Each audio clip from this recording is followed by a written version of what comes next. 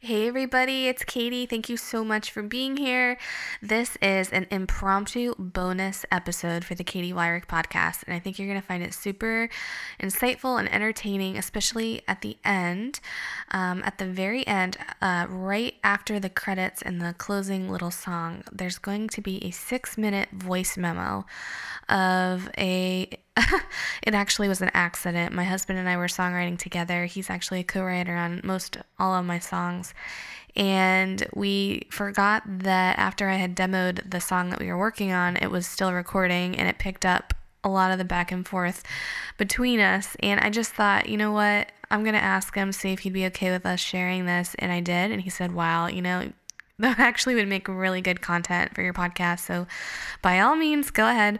However, I personally, Katy, that's me talking, I want to make a disclaimer that if you do choose to listen to this at the very end, just keep in mind it's going to maybe feel a little tense here and there at times, but that's just because it's me and my husband. He's very analytical and I'm very touchy-feely, and so you're going to maybe feel some of that pull, some of that give and take, but I think that's what makes a great songwriting team, to have those two polar kind of opposites coming together and bringing the best out in each other. So I'm actually super grateful for his input.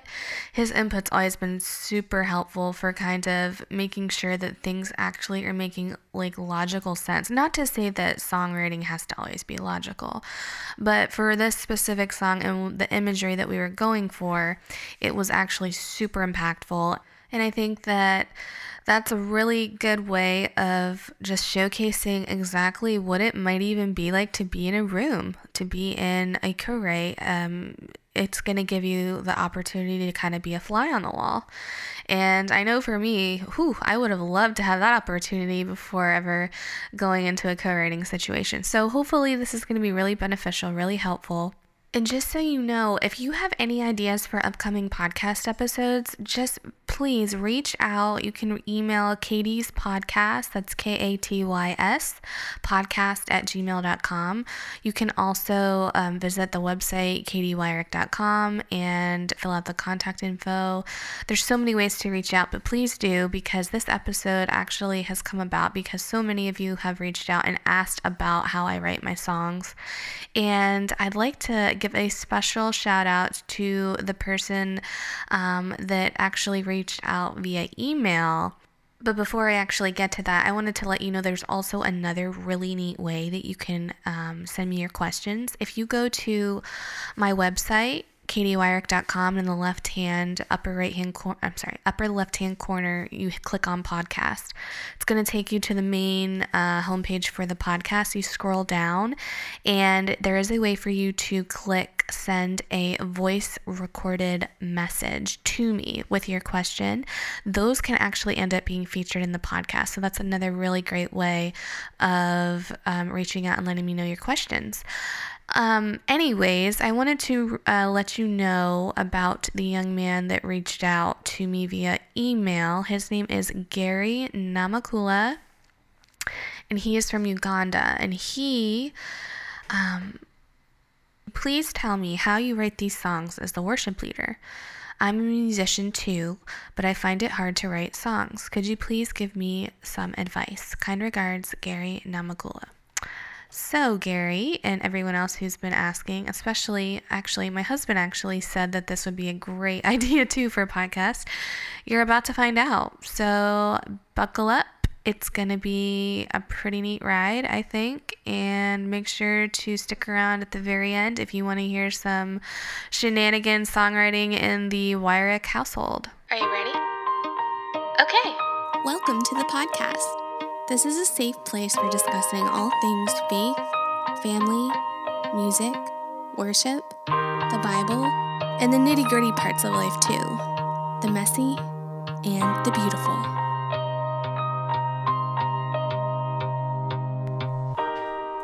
You're listening to the Katy Weirich podcast.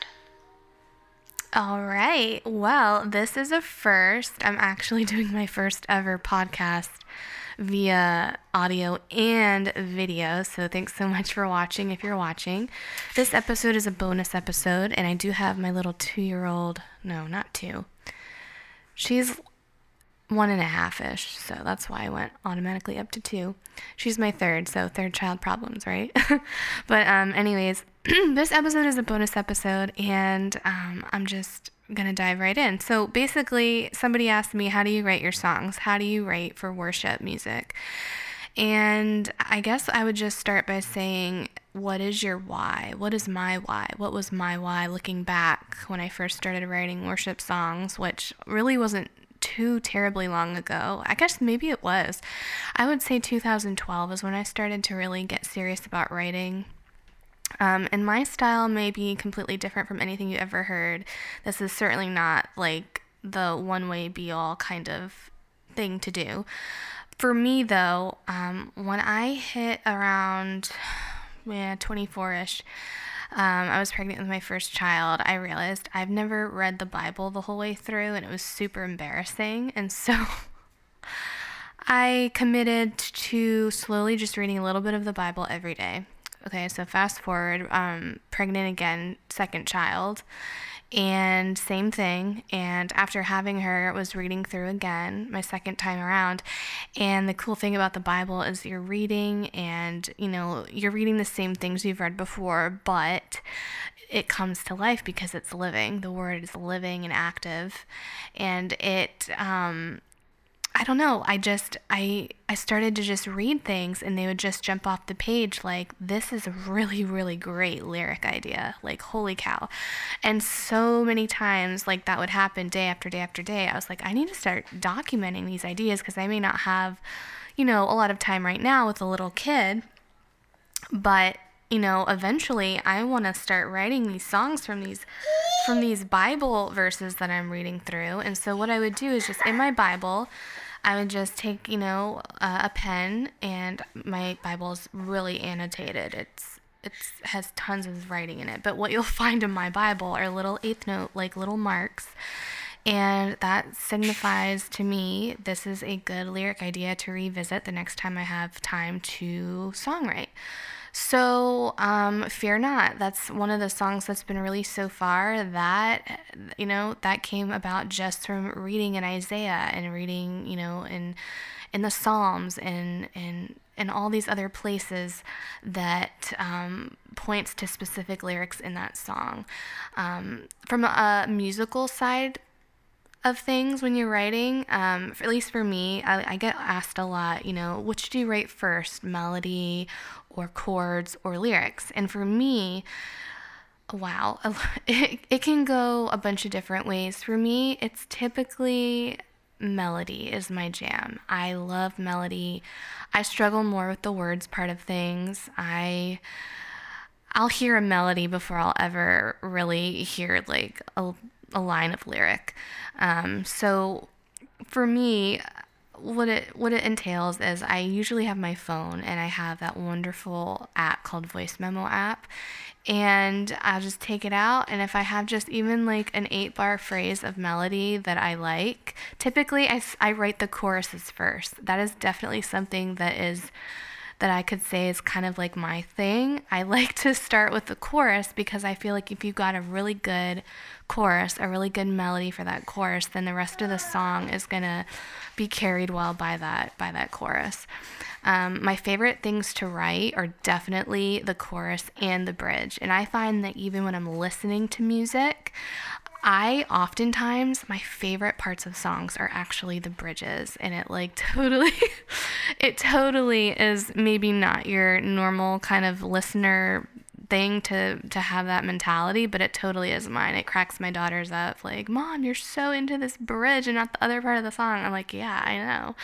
It's what I do, right? So, but anyways, yeah, so melody first, and then just going back in my in my Bible, and then looking at those lyric ideas, and then from there just getting out my phone and just playing. It's literally just a lot of play at first, playing with different variations of the melody, oftentimes just singing on like oohs and ahs, or just random words, just because you can tweak all that stuff later, but you're trying to just get the singability of that main melodic line.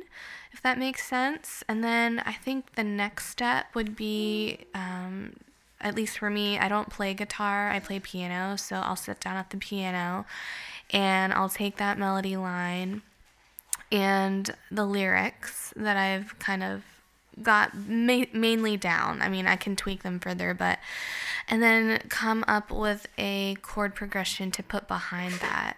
And this is all stuff that can be changed. This is just laying the groundwork, laying the main outliers for the song, just the main skeletal structure, if you will, of the song. And then from there on out, it's literally just tweaking and refining. And this can take, years even, depending on your life situation and whether or not you're, having babies or pandemic or this and that. But songwriting, there's no right or wrong way, I would say. I'm not terribly well, I can't say I've done it for like 30 years or so.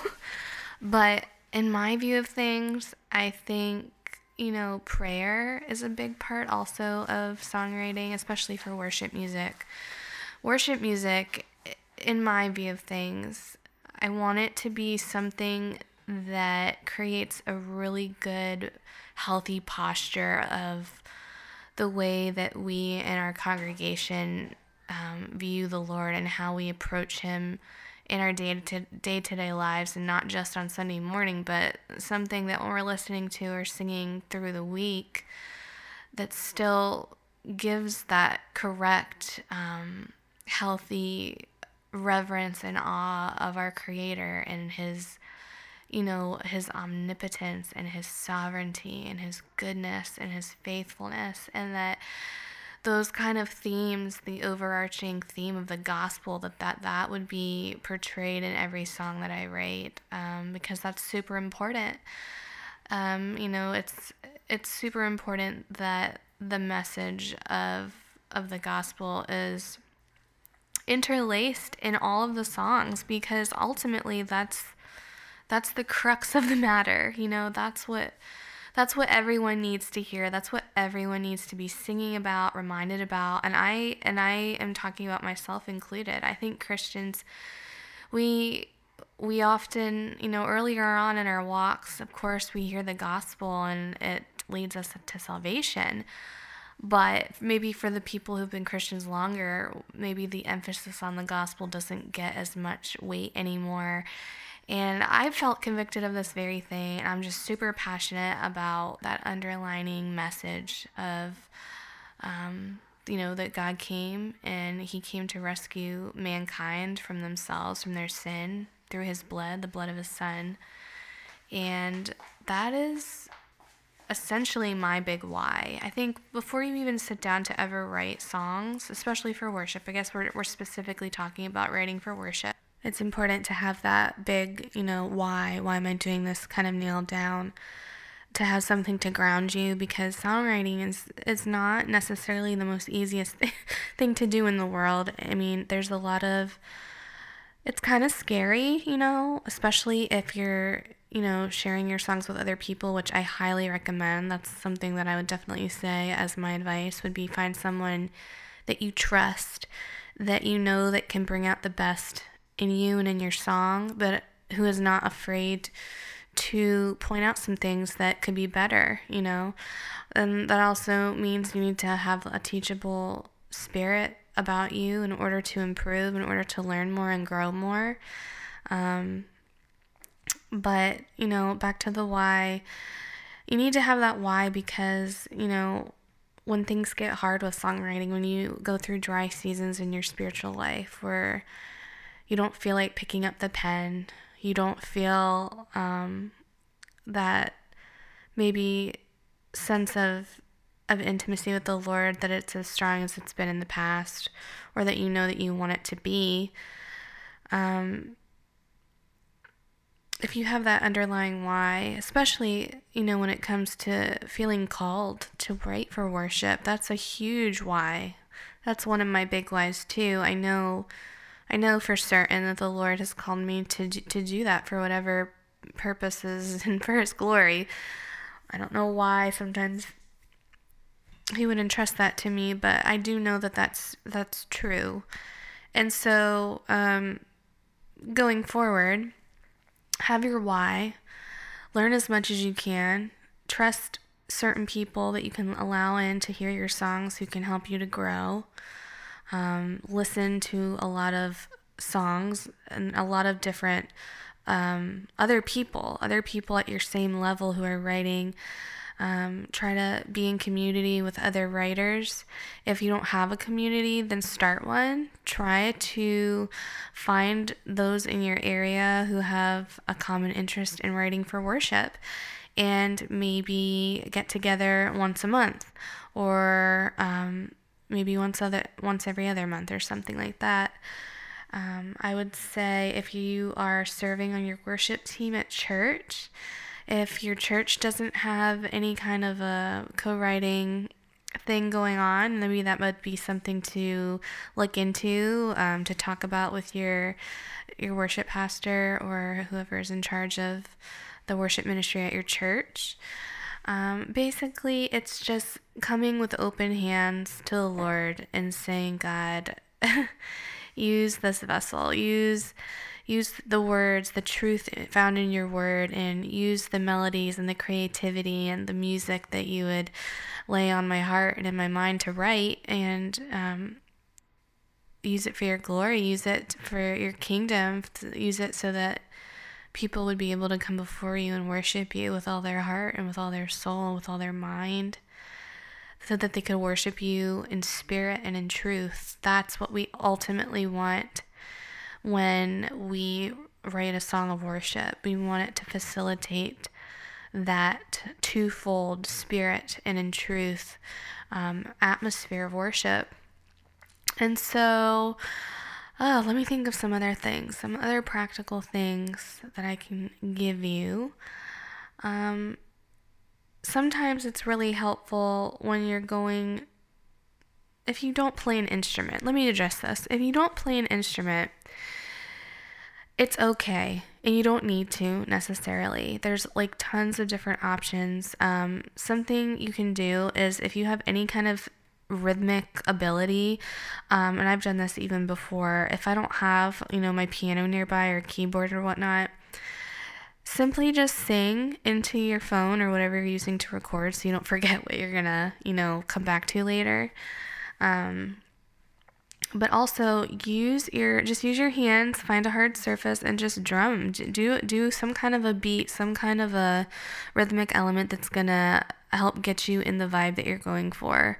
That's super helpful. And then maybe find somebody that you trust that can play, that can help add that musical element to whatever you're writing. Okay, so to recap, you want to know, what do I do? How do I write a song? What's the first step? First step is to not think about it so much, because a lot of times songwriting, you don't want to make it purely scientific, purely like step 1, step 2, step 3. You want to have some kind of organic feel going into what you're about to create, right? So walks are really helpful. Praying is really helpful. Reading your Bible, super, super helpful, because the Bible I find to be the most inspiring thing to get me and my creative juices flowing, especially when it comes to writing worship music. Maybe draw, maybe journal. Journaling is a great way to kind of get your thoughts out onto paper and just to get more in tune with things you're seeing in the world, how you're internalizing the world around you. So journaling is really great. Start there, do the right prep work, and then I think you'll be surprised. You're going to start getting some ideas. Sometimes you might get a song title idea, and you'll just write that down in your notebook or in your voice memos. I have an idea for this. This is the song title. Other times you may actually see something in your day-to-day that's like, whoa, that shouldn't have happened, or what was that? I want to maybe revisit that. That might be a good song, or maybe a bad song, but maybe I need to write that song. Basically, be open. Ask the Lord to show you and direct you and lead you into what you need to be writing next. And he definitely will. After you do the prep work, get some ideas, start playing around with some melodies, and take some time, write out some lyrics, slowly but surely pair those lyrics with your melody. Eventually you're going to back that up with some chord accompaniment, and you're going to be on your way, and before you know it, you're going to have the basic skeletal structure of a song. And it's a beautiful thing to see a song come to life, to journey along with the song, see how it kind of evolves, and it's such a wonderful, wonderful art, and I'm so grateful that the Lord has allowed me to get to partake of it and to share what little I know with you. Thank you so much for listening. If this podcast means anything to you, I would just ask that you would please take a moment and give it 5 stars on Apple Podcasts. And if you have anything to say, whether good or bad, please feel free to write a critique of it on Apple Podcasts. Those reviews are super helpful for the podcast to hopefully get further renown and people just like you who want to listen to it. So until next time, this is Katie, and you're listening to the Katy Weirich podcast. You're listening to the Katy Weirich podcast. Choices to make, compared to the original sheet of paper, it was, I'm not fighting tides anymore, no running right back to the shore. And now as it stands, I'm not scared. I think it's too wordy, so I was going to cut out, I'm not scared of tides anymore, no turning right back to the shore. It just seems wordy. I like how I had it before. Yeah, I'm still not sure, but why are we talking about tides in the shore if it's the river? Because there are river tides and there is a river shore. I already asked Alexa. Isn't it a river bank? I don't want it bank because I want it to rhyme with anymore. Oh. Yeah. Okay, whatever. We can always tweak this later because if I end up cutting it, I thought it was a current. Not a tide. I don't want to use current.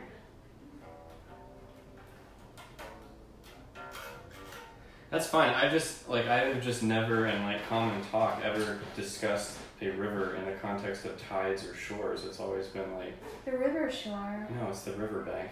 Yeah, but I don't want to use bank. I know you don't want to use that word, but I'm saying if you're just talking about the edge of the river, you never say the shore. Okay, well, the river is also metaphoric for life and joy, and it has a lot of scripture. Yeah, I get it. I know that it is. I am 100% agreeing with you, but the tides and the shore thing is not the same metaphor. So how would you rewrite the verse I'm saying? I'm not scared of currents anymore. It doesn't sound as... No, I'm not saying... I really like tides. I know tides in your song too. I know you really like tides, but it just doesn't have anything to do with a river. At least not with people who are going to you don't want people to have to look up online. Can there actually be tides? Well, here's my word bank. I have streams, water, tide, shore, sand, spring, living waters, flow, rush, rapids. But I don't want to have to actually say those words. I know, I'm just trying to think of other terms that are actually associated with rivers. No running right back to the shore. And then I said I'm walking straight into the waves, because there can be waves I'm thinking of almost like a rapid, I've been whitewater rafting before. Right. Yeah. Well, those aren't waves though. Those are rapids. Yeah. But there's waves. Honey, a wave is simply just something that goes is undulating. Think of Truman. You know what I was thinking about this? Yeah, it's a metaphor for someone who can't feel it's like they can't swim. Yeah, I know. Yeah. So it doesn't really quite. I know, but what I'm saying is that it just doesn't sound consistent, because if the whole song is about a river, then it doesn't really make a whole lot of sense to be singing about tides, waves, the shores, because now it's are we talking about a river? Are we talking about the ocean? Talking about a lake? Those are lakes and oceans are where you get tides and shores and waves and stuff. The river tides. Huh? The river tides. I've never heard anyone ever say that. The Sahatchee River is a river. It has tides, yeah, and it has a shore. No, it has a bank. It's a river bank. No, There's no. It's a shore. The shoreline. Yeah, but that's like the Gulf. Alright, like... well, I don't want to change that. I'm sorry. Unless we are talking... I'm just saying it's confusing, okay? Like, I think most people, if I were to hear that song, I'd be like, why is she talking about shores, tides, and waves, and then all of a sudden we're talking about a river? Like, it just doesn't, like, that's not what you typically will say about a river. You'll talk about the riverbank. It's not a typical river, that's the point. No, but honey, you're using a word picture, so you need to be consistent with your word picture, is what I'm trying to say. Like, we're not describing some mythical river that has tides, shores, and waves. Like, that's not the point. No, we're not. That's not the point. We're describing whatever it is, God's love. It's a special river. It's the river of living waters. Right, the river of living waters. That's what we're describing. We're not describing a river that has the properties of the ocean, right? I didn't say the ocean. But I know, but that's the language you're using. Can we just agree to not address that at this time so we can keep moving on? Alright, but I don't know how to help you with that first verse though, because the context doesn't make sense. I'm not running back to the shore versus no turning right back to the shore. Do you like the concept of like turning back, or you're already like moving towards the tides and then you're running back? That's what I was trying to say. At first it was no running right back to the shore, but then I was like, what about like no keeping close to the shore, or Katy, even in that like Little House on the Prairie series, it's on the banks of Plum River and on the shores of Silver Lake. I'm sorry, like shores, they're not for rivers. Shores. Yes, Silver Lake. That's what I'm saying. Here, hold on. Let me just see. Let me just research this real quick. Babe, we're wasting time by arguing. We're not wasting time, Katy. If the lyric doesn't make any sense, it doesn't make any sense to stick with it. Yes, because the song has to be the river. It has to. Can we use shore? I saw the usage of shore with river in a modern American book. However, my dictionary says that we should use bank with river. Oh, isn't that something? Is there any difference between using shore and bank, or maybe it's Americanism? I don't want this. I want an actual, like, river shore. Yeah. You don't like that definition, no, so like, I'll search for one until... Yeah, the river shore. Katy. Okay, well, how would we... Okay. I'm not scared of what? Bubbles? Brooks? Who's scared of a brook? So you're saying it's not going to be the river? The name of the song isn't going to be the river? No, you can stick with river. I'm just saying the imagery that you're what invoking about here waters isn't consistent. here instead of... No, everything is fine. Right here. This is all fine. This is the part. You're invoking the wrong imagery is what I'm trying to say. Can you help me? Your metaphor is the river, so you should use words that call back to the river, not to like the ocean. Okay, river, shore. River, shore / river.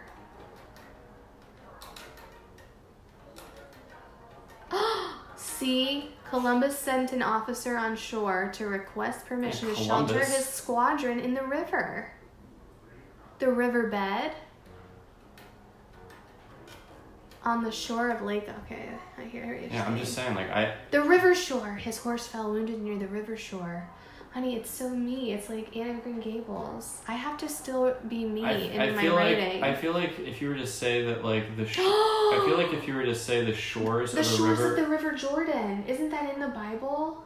I think it's the bank of the river Jordan. No. But if you were to say the shores of the river, it would be a very specific section where it's like a beach, basically. That's the only thing I can think of. Let's look and see what the River Jordan looks like.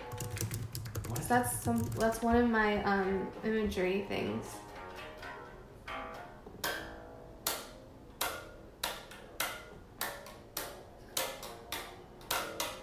Huh. It doesn't really have a shore, does it? No. It has a bank. Yeah, you're right. Okay, well, how Are you still recording this? Oh, yeah.